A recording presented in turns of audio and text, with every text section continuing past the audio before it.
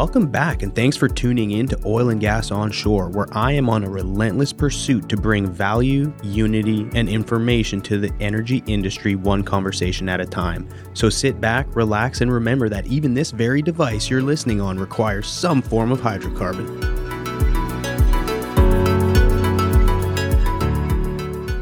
This episode is brought to you by Technip FMC, the company who truly represents the future of energy. And for those who enjoy a nice cold beverage while watching the sunset, or simply drinking coffee on the way to work, Technip FMC is giving away a Yeti tumbler to one lucky winner. All you have to do is click the link in the show notes and enter your information for a chance to win. Well, welcome to this week's episode. I'm here at the Houston Cannon with Jim Jones, Chief Marketing Officer at Riot Wireless.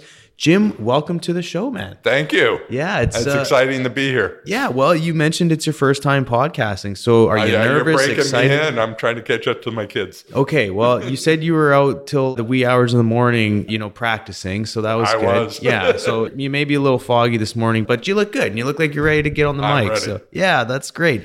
And again, so we kind of started talking about this and I was like, no, we got to stop telling this story because I want to put it on the podcast. But a big shout out to Thad. And how do you pronounce his last name? Langang. Yes. So this gentleman reached out to me on LinkedIn. Again, power of LinkedIn. I love it. This gentleman reached out and started telling me about some of the stuff we're going to talk about today, some of the unique technologies that you guys offer, and just said, hey, if you ever want to talk about this stuff on the podcast, let me know. And for those out there who have reached out and I haven't had a chance to respond, the amount of inbound requests, and I'm humbled by it, but it's like mathematically, it's hard to keep up with everything that I get, just like requests, hey, let's meet or get on the podcast. Well, Thad has been relentless in engaging with me. And oftentimes it takes me a while to get back to him. But so a big shout out to Thad. He's the one who made this happen. How do you know Thad? He is relentless. Yeah. And that's why I hired him. And that was a good hire. I think. It was 30 years ago. We worked in the semiconductor, high tech. We designed the chips. We sold the software for hundreds of thousands of dollars for this. Mm-hmm. And at a trade show, someone says, hey, you got met a fellow Boilermaker, Purdue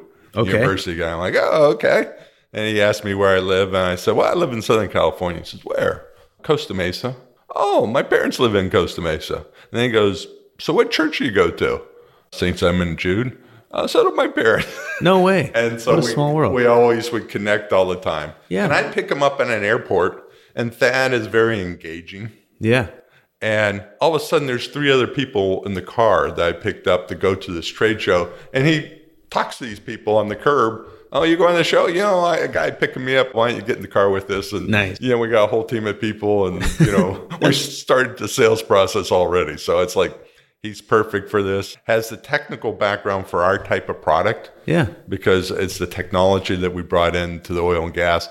And it's a very disruptive business because I love it. We cut the price of these sensors probably down to a third, which means at each wellhead now, you can have a sensor and you can monitor your tank level fluids. Excellent. And we'll get more into the technical aspect and all the, value propositions. But yeah, big shout out to Thad. Where is he? How come he's not here? He's working. Well, someone has to. Yeah. Well, we need to get a few more people on board. We go in separate directions and both of us at the same place, same time. Hey, divide and conquer, right? We're over at Intellect trade show by the convention center. Great group of people. Yeah. All the oil and gas guys are there. The guys that know how to hook up everything. Wow. Get communication. In fact, we had a lively conversation about how come we haven't done this before? And I had to explain to them, well, how much are those other sensors? Oh, they're $2,500. Can you put that in a 100-gallon tank? We could, but I'd probably get fired on the ROI. Okay, that's why we're doing this now, because no doubt we, brought modern technology into it and lowered the cost, and it's designed for explosive environment, and that's the other thing people don't know how to do. Fascinating. So is this, have you been to Houston before? Yes, been to Houston. Great city, great times. Yeah. I had some steak last night, so I'm happy. Yeah, you can't go wrong with having steak down here in Houston. And you don't remember where you were? Somewhere's downtown, you said? Shame on me, but I it's remember. Okay. There's about 8,000 restaurants downtown, so that's fine. There's quite a few good ones. And then where's the conference at? It's at the convention center. At the convention. Across the street from the Hilton. So it must be pretty big then. Like, does it take there's several hundred people, but when you talk about the people that deal with the technology and stuff, it's the right group of people. Cool. They're all in one room. Yeah. And you always bumping into someone you need to be talking to. And you can't sort of have informal conversations. And we had a lively session last night. Yeah. Two different groups in these big oil companies. They haven't talked, and you're getting them to talk. And getting them I love that. to come together and move forward on projects. Yep. It's really important to have events like this. It is. And I have an appreciation for more niche style conventions. We had one, me being on the drilling fluid side of things, we had the American Association of Drilling Engineers Fluids Conference last week downtown. And yeah, it's just everyone you run into, there's always good conversation and meaningful conversation because you're all, part of the same ecosystem and everyone's trying to, strive, innovate and, develop technologies or, make deals or whatever. And it's fun. Right. But then I can appreciate too, the big ones like the OTCs and you have everyone and their dog there. You could have everyone from a finance group down to, someone like you guys. And so it's more of like just broad networking, but that's really cool. And so is it here every year or does it bounce around or? I think they have a couple times a year. It was actually a customer of mine that's on the board. He's like, Jim, you going to be at our show? And I'm like, yeah. Yes. Yeah, of course. Of course. Yeah, no, I'll drop everything to make sure I'm there. Yeah. And it was very productive for us. Awesome. Because many times you have these big conferences. Yeah. 1 out of every 20 is important to you. Oh, yeah. Probably 8 out of 10 is important to me at this conference. Yeah. So that's a very interesting topic you brought up. And I was with a gentleman who I'd like to kind of not mention his name, but him and his company used to be at every single trade show. They would have a booth and they would be at this conference and that conference. Well, now, and especially since, the pandemic is, I don't know if you want to say behind us or whatever, but for the most part, it's like everyone's out doing things and conferences and in person. And now it's like, if you look at, say an energy calendar, there's literally a conference in every part of the world every single week of the year. And it got to a point where this gentleman and his company, their CEO said, I'm done with this. Like, we are literally flying people all over the world that don't need to be at all these conferences. Like, I want to go to 1 or 2 conferences a year max. And so now they're like very selective and strategic in which conferences they attend, just because you could spend all year on a plane flying from conference to conference. It's insane. And you feel good. You get all these leads, you go through them, and there's 2. Right. That's it. Exactly. And again, not knocking conferences, like they're amazing, but I think companies now are starting to realize like, okay, and because, likely budgets are, even though everyone thinks because oil's at $100, everyone's just laughing all the way to the bank. But the truth of the matter is it's not the case. And people still have to be disciplined with their capital. And conferences and flying people around is not cheap. And the other nice thing about this conference, it brings people together to talk about standards, way things are done. And, I come out of Silicon Valley. I'm not from Silicon Valley. I'm from Southern California. I had origins in the oil business. Yeah. And I realized the Silicon Valley guys did not understand the oil and gas business and how rugged it is and how hard it is to make products for it. Yeah. And you get better appreciation when you sit down and work with the people so you make the right products for them. Very cool. And I want to get into that. But even before that, so, now that you've kind of take the cat out of the bag, so you're from Southern California and you live now in Casa, where is it? Costa Mesa. Costa Mesa. Yeah, okay, nice. Yeah. And so, yeah, along the coast, up on the mesa. Nice. No, I was telling you before, my wife and I and 2 kids went to Disneyland for spring break, and we had an absolute blast. It was so much fun. It's a great time. Yeah, it was beautiful. The weather, of course, Southern California weather. We get the ocean breeze. Yeah, no, we went to Huntington Beach and Laguna Beach, and my kids, if I didn't take them out of the water, even though it was probably, I don't know, it was maybe, and I'm from Canada, so I'm going to say it was probably like 15 degrees, 10 degrees Celsius. Like the water was pretty cold. Even the water, it comes down from Alaska. Yeah. Yeah. So, but that said, my kids were in it, loving it, having a great time. I was freezing my butt off. I'm pretty sure they'd still be in the water right now, like a month later if I hadn't pulled them out, but such a cool spot. I just had an absolute blast. My daughter, when she was probably 4, turned purple. And my sister saw it and brought her to me and says, I think she has to be out of the water, and she starts crying. And I'm like, come here, let me warm you up for a minute. No kidding. I mean, yeah, it's crazy. And so but the interesting thing about, you mentioned Huntington Beach. Huntington Beach used to be a big oil field. They had derricks on the beach. What? And, if you look across PCH, these beautiful estuaries and stuff, they were all oil fields. No kidding. So the oil companies had actually preserved this from the growth of Los Angeles. And when they finally pulled out of those fields, the government bought them up to be estuaries, parks, and whatnot. And I always laugh to this day. In fact, just on one section of Park Costa Mesa are some of the last oil fields, but it's going to be a park. Yeah. So the oil companies are actually preserving the land that, people are protesting, but they turn them into parks because no one could develop. See, those are the stories that need to be told. It's just, it's fascinating to hear that kind of stuff. And a lot of folks within oil and gas and energy know that California has some very deep roots in oil and gas. A lot of the production for the U.S. at one point came mostly out of California. Let me ask you this. Do you ever think that it'll get back to producing like a bunch of energy or oil and gas out of California? It's interesting. California loves its tax revenue. Yeah. And like Bakersfield, 100 years of oil fields, just pumping money into the economy. They recently had this pipeline that got hit by an anchor offshore. The oil company wanted to shut down the platform, but California said no. Right. They wanted the tax revenue from it. So we're in a very tight situation. I point out to people, we're down to one power plant in Orange County. One real power plant. I mean, they got peakers and all this other little stuff around, but they depend on stuff being imported over power lines that stretch from Texas to here. Yeah. But they have hit the wall on the energy game. They were going to tear down the old power plant. They built a new power plant. The old power plant's still standing because they need the steam turbines, the gas turbines, actually down to the gas turbines. But they wouldn't let them tear down the old power plant. So I think energy will make its comeback. We're investing $3,000 per rate holder to install upgraded power lines for charging stations. And that's just the tip of the iceberg. So I think people will wake up and understand the importance of oil and gas. And the other nice thing about oil and gas, most people don't realize, it was oozing out of the ground.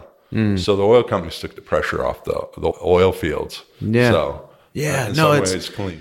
It's such a controversial topic. And my goal is to just, bring light to the fact that I think it requires all forms of energy to make everyone's wildest dreams come true, which is including our clothes, right? Yeah. It's always like, I always find it funny, when you get extremes on both sides, nothing gets done. Right. But, one side's, if it wasn't for oil and gas, you wouldn't be driving or, walking because you wouldn't have rubber for your shoes. And yes, like that obviously is important.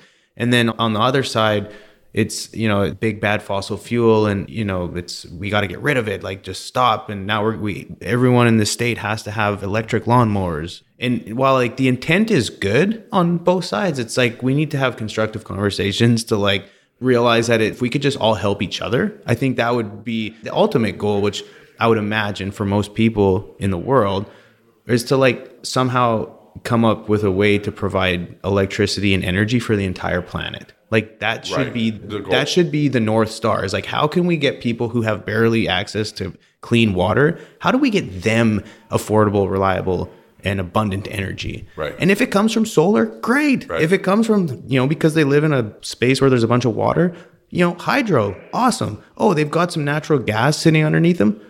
Drill some wells. Like, don't let it leak out of the ground and blow up your house. We tap it and use it to heat your house. Yeah, exactly. And I know I'm going down a rabbit hole, but I like having good constructive conversations like the one, We're too polarized and we need to stop the polarization. Yes. There's red and there's blue, but I think most people are purple. Right in the middle. They're purple. Right. And so like, I'm just trying to spread the purple heart around, man. And I laugh at a few things. Like we needed to clean up the air. So we got rid of carbon monoxide. It was polluting and you couldn't see the sun and we were going to have global cooling. So we put catalytic converter instead of having CO, we have CO2. Yeah. And now CO2 is the boogeyman. Yeah. And it's like, just we're chasing our tail. And you're talking about water, right? Fresh water. What we do is chlorinate it so we don't get infections. Yeah. And now, chlorinated water is the boogeyman. And it's like, I know you have to laugh, right? And I think it's up to us as people just to hold ourselves accountable and then do your own damn research. Just try to educate yourself a little bit to where you can make some good justified choices or decisions or, positions instead of just all this headline craziness that's always been pumped around. But anyway, I digress. Let's move on because I don't want to run out of time because you're obviously here for a reason to talk about Riot Wireless. So you're from Southern California, right? Originally? No, I'm originally from Pittsburgh, where they made steel. Oh, using geez. coal. Okay. Well, there you go. Yeah. I lived in Pittsburgh in 2010. Yeah. I went from Calgary, Alberta, which is where I'm originally from, okay. and then moved to Pittsburgh when the Marcellus Shale boom kicked off. But anyway. We used to have steel mills there. Yeah. No, I drove by a bunch of them. What a fascinating, and again, so much history there in Pittsburgh. It's And cool. at one time, coal was the environmentally safe option. Compared to what? Well, they were burning 10 acres of trees to make a ton of steel. Yeah. Biomass. And I mean, they were wiping out the forest and they discovered coal. Yeah. And the coal was a saver to the environment. No and way. now it's another boogeyman. Yeah. I mean, there's stuff we should do to clean up coal. Sure. And there's a lot of stupid stuff we did with coal. Right. But it is a very powerful tool. It is. It's so, yeah, the amount of energy that's just packed in those little black rocks is amazing. It's amazing. Yeah, it is. Okay, so, and then when did you move to California? Or, I went to Purdue, okay. got my double E degree. Yeah. And this one big electrical manufacturer had a job opening in Chicago or Anaheim, and I was 23 at the time. Where would you go? Hell yeah. Anaheim all the way. Yeah. Yeah. Very cool. So 23, head to Anaheim, lived the West Coast life. And I was in the industrial portion. I was servicing the big oil refineries. We handled the big equipment, the steam turbines, going up to Bakersfield to the oil fields, making sure they were up and running. There's some serious equipment on some of these big wells. And then someone looked at me and said, yeah, if you're going to work this hard, you should work in high tech. And then I shifted over to high tech, and we did semiconductors, design and manufacturing of semiconductors. So excellent. Okay. And then, someone said to me, instead of always being on the leading edge of technology, why don't you figure out how to use trailing edge technology and really improve a lot of their processes? And it was identified in the oil fields. There's a lot of problems. You can't get to an oil field.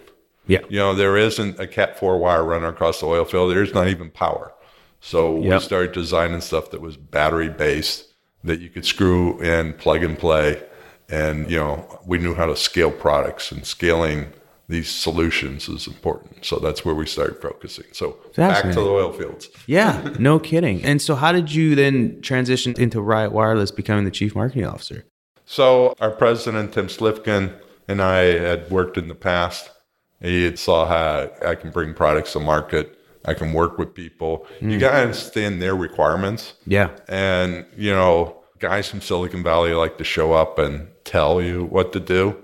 I will ask what needs to happen. Yeah. And there's all sorts of stuff in the oil fields. People will accuse the oil people of being backwards and stuff. Actually, there are a lot of innovators there. I mean, to move that much product and that type of stuff, there's a lot of innovation in there. And a lot of times they lead it, but the biggest problem is you got to listen. Yeah. And you got to understand the problems. Right. No kidding. So yeah, tell us a little bit about Riot Wireless then. What is it that you offer, and how is it changing the game? So Riot Wireless makes a platform. There's this word IoT. And I hate the word IoT. Why? Because everyone has something that's IoT. Yeah. It's great when you talk to investors and go, oh, IoT. Okay, we got some money for you. Yeah. But I mean, your laptop in front of you is an IoT device, right? Yeah. Technically. Yeah. We all have IoT in our pockets. Yeah. And it's like, okay, how do I differentiate myself? Well, there's some new sayings that we do industrial IoT. Okay. And industrial IoT is where we focus. We look at the wireless platforms. Can we run on batteries? We actually made a platform. Our first product is a tank level monitor, which sounds pretty boring. But as you know, in the oil field, if you run out of mud, your driller can be mad at you. Right.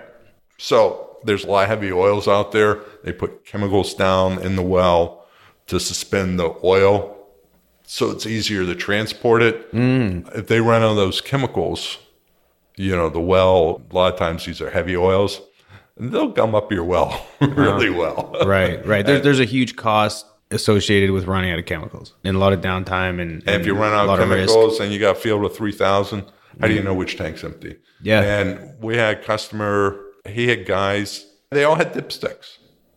And you're driving an F-150, driving around in an oil field all day long, writing on a notepad. Oh, yeah. Do we have fluid? Do we not have fluid? Oh, yeah. And many times you'd run out, you screw this thing in, plug it in, And one oil field, we eliminated 10 guys because you didn't need 10 guys driving around putting dipsticks in. Yeah. No, that's... And you're not screwing up your equipment in the well because suddenly it's now tar. Yeah. No, I mean, and there's tons to unpack there. And, whether that's how many folks you've taken out of the field, the safety aspect, the quality control, the savings, the accuracy in which you're treating, whatever the case is. But I want to start with just, on a sort of a very high level with regards to automation. Most people in oil and gas don't want to be in the early adoption group due to risks it presents. But arguably automation is in the early majority stage in most industries, while I would say oil and gas is still relatively in the early adoption stage across the board. Correct. Why do you think that is? What they do is really tough.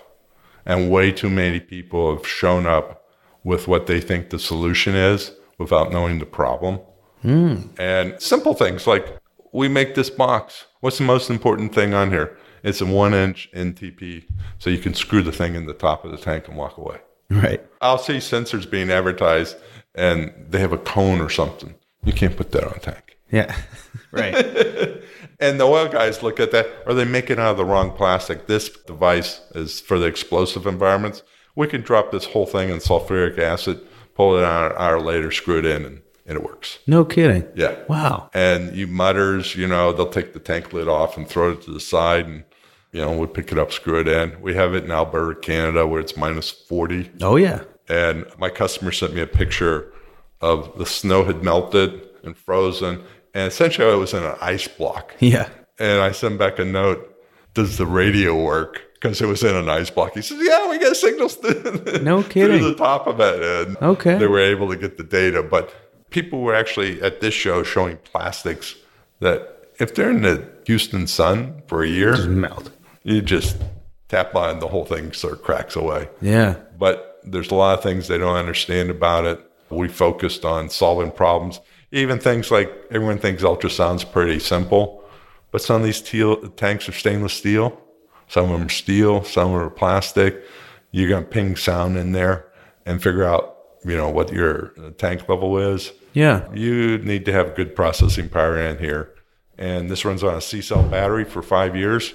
You got to know how to process that signal and send your message and turn off. Yeah. You do that once an hour for 5 years. It's quite an accomplishment. Huh, that's fascinating. And for those listening, obviously we're not on YouTube here, but what I'm going to do is I'm going to take a selfie here with Jim, and he's going to hold up the device here. Hold on. Here we are taking an action. Oh, let me get the camera set up properly here. There we go. There it is. You can see Mr. Jim there. Yep. And then I'll even zoom in here. I know, listeners, hang tight. We're doing some stuff here. There it is. Yeah. Awesome. No, that's really cool. You can see some of the labeling. In the explosive environment, they even dictate to you what your labeling looks like. Mm-hmm. And what the labeling material is, so it doesn't rub off. Yeah. Because if you're out in the sun 5 years, you got to be able to read the label. Well, they always told me when I was still in the field is a roughneck can, I'm not going to use the colorful language, but a roughneck can screw up basically about anything, regardless. And so and kind of going back to your point, I think a lot of folks come to the table with solutions that work well, either in a lab setting or a very controlled environment. But when you have, whether, folks out in the field who are used to beating things up and smashing things with sledgehammers, they're not going to handle anything lightly. Yeah, exactly. Everything has to be extremely rugged and built tough to be able to withstand, whether it's extreme weather, whether it's just rough handling, anything, right? And I think a lot of people don't, when they're going through their iteration stages of product development, I don't think they beat things up enough. Well, they don't. And it actually turns out it's my first objection, because it's a radio that go, 10 miles, 5 to 10 miles. And the first thing people go is, where's your antenna? I says, it's inside the box. And they're like, well, how are you going to go 5 miles? And I point to their cell phone. I said, where's the antenna?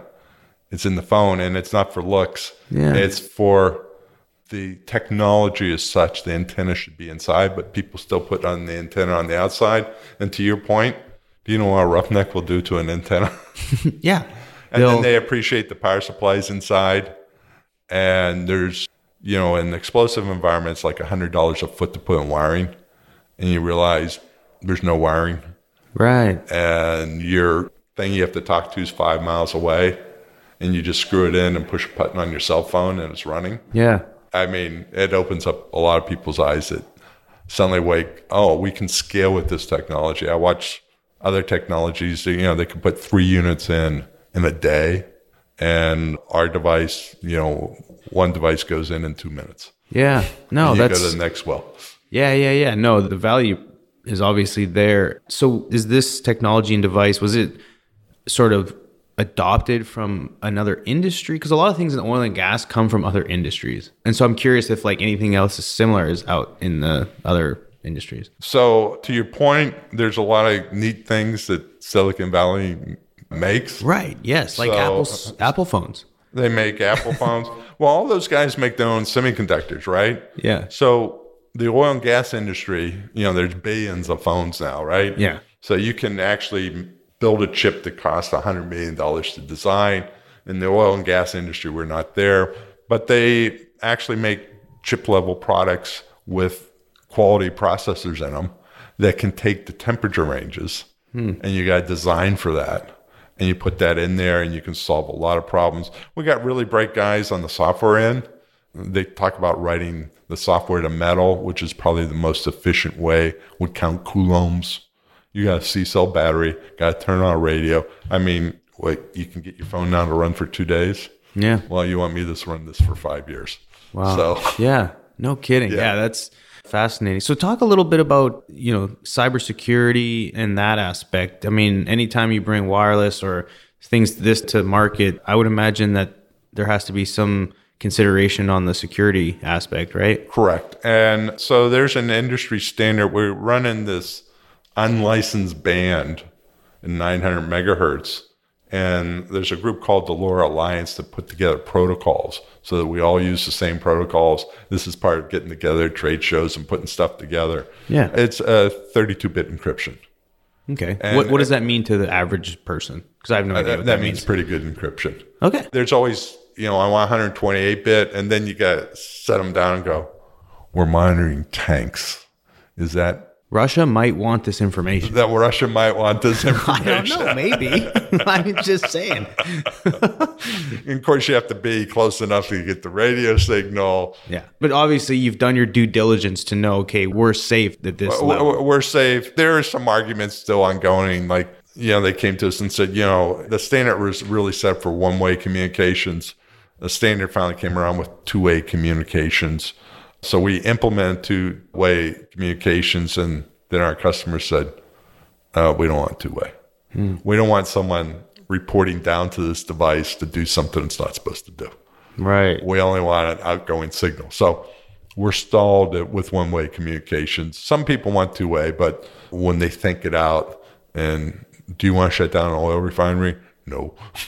Right. No, that's big dollars. Yeah, it's big dollars. Crazy. And this kind of goes back to, you mentioned taking folks out of the field, which right now oil and gas is that there's a huge push for that, especially on the drilling side, being able to drill wells from the office, being able to monitor things from the office, to where you just less people in the field equals more safety, right? Yep. Ultimately. But what's your argument, just generally speaking, or your response for when people argue the point regarding automation is here to take everybody's jobs?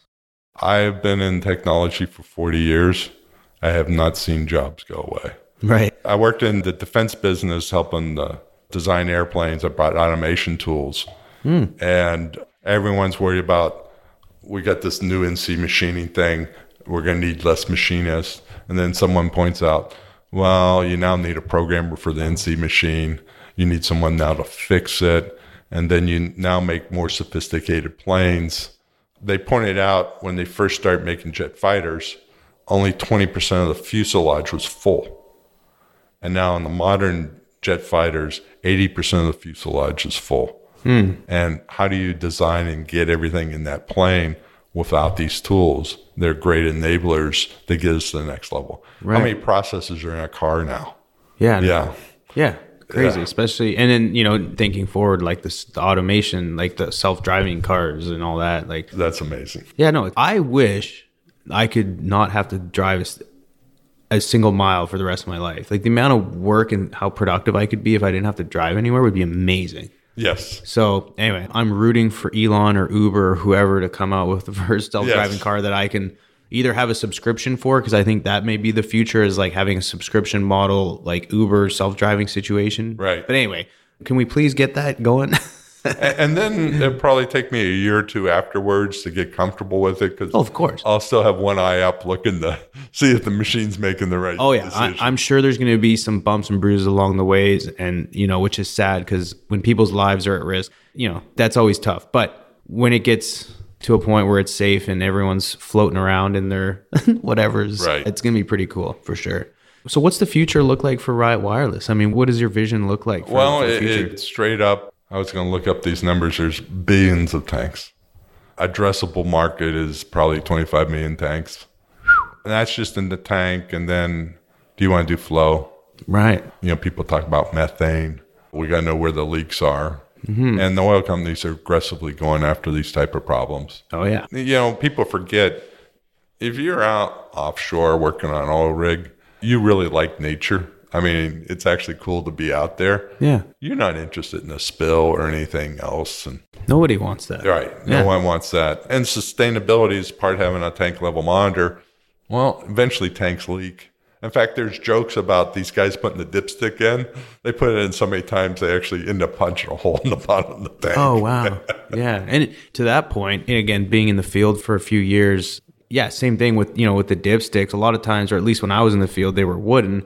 And you'd look at the back, and it would start at like 3 inches. It's like, because you've beaten the crap out of the bottom of it so many times, and then you're dipping it in, fluids that are eating away at the material or whatever. And so then you're having to compensate for the amount of do I add loss. 3 or subtract 3 from the number? Yeah, and when it's 2 a.m. and you've been up for 2 days, the last thing you want to do is figure out, tank volumes, and then making a big mistake because you've reported something incorrectly.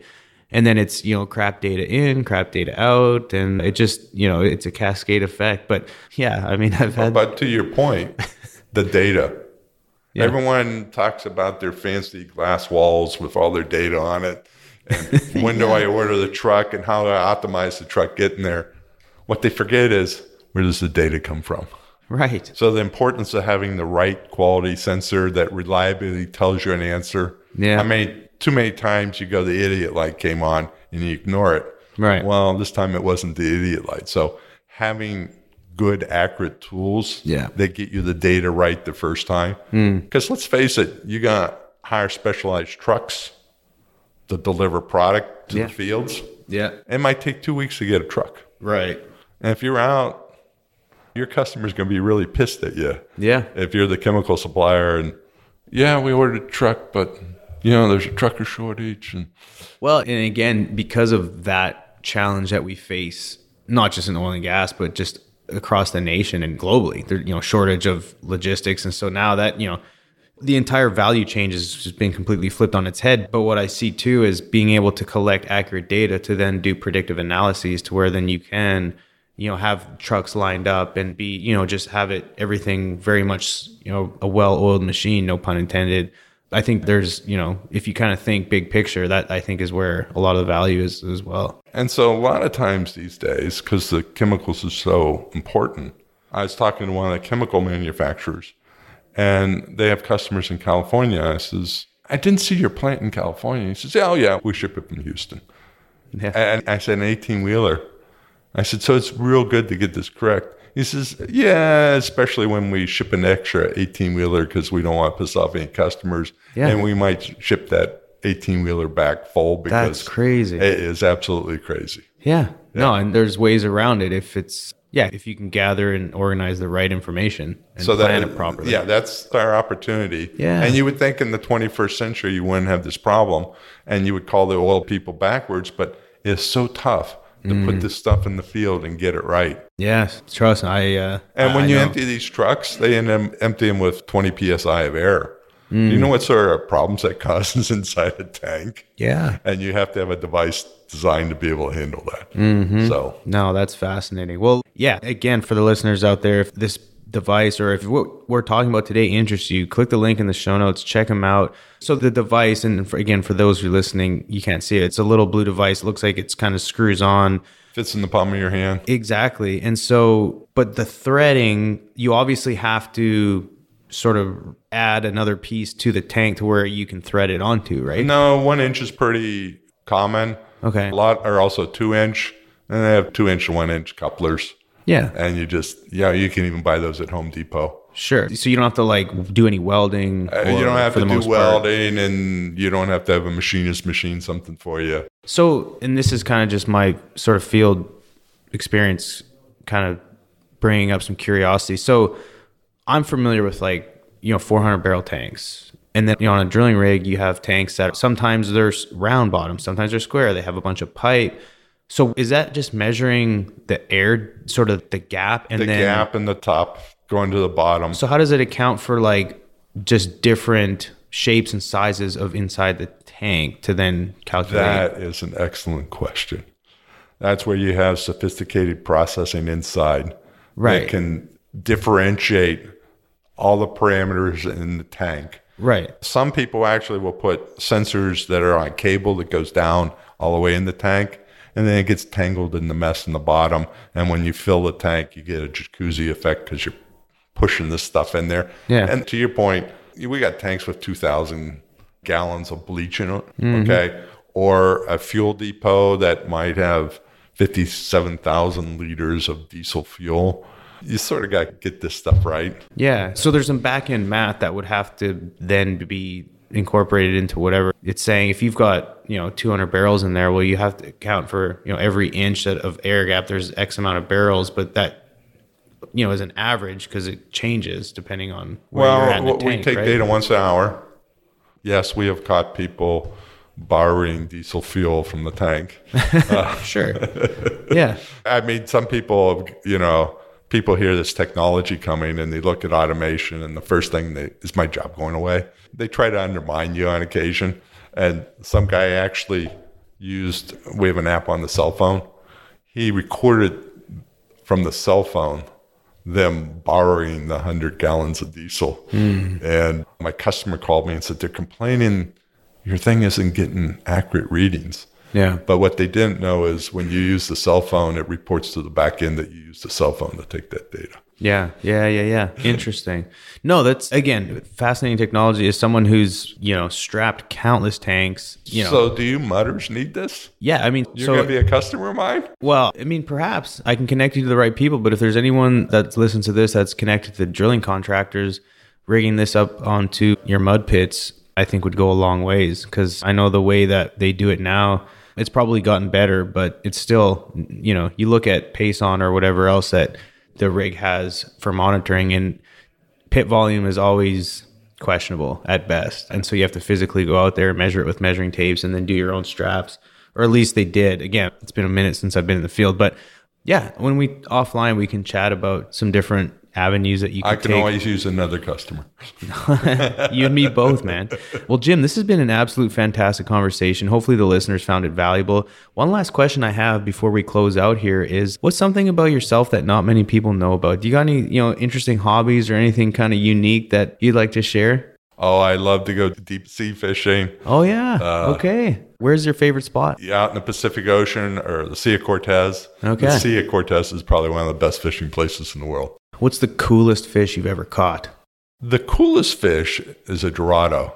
Yeah. It looks exotic. Yeah. And it sort of has this blunt, prehistoric face to it. Yeah. But some of the more fun fish are fighting a big tuna for an hour. Oh, man. So I've been very fortunate to fish in the Keys a few times, and tuna fishing is so much fun. And I mean, the ones I were catching were like maybe two footballs put together. Right. They're not huge, but I know they get pretty big, obviously. Yeah. But tuna's fun. And Dorado, my parents retired and they built a little place in Mexico. And I remember going Dorado fishing a couple times, and it's pretty cool. And one of the coolest things I ever did, one of my daughters does outrigging, and we went to Hawaii for the big races. Oh, yeah. And there was this 4-hour period, and we went out and caught 2 marlin.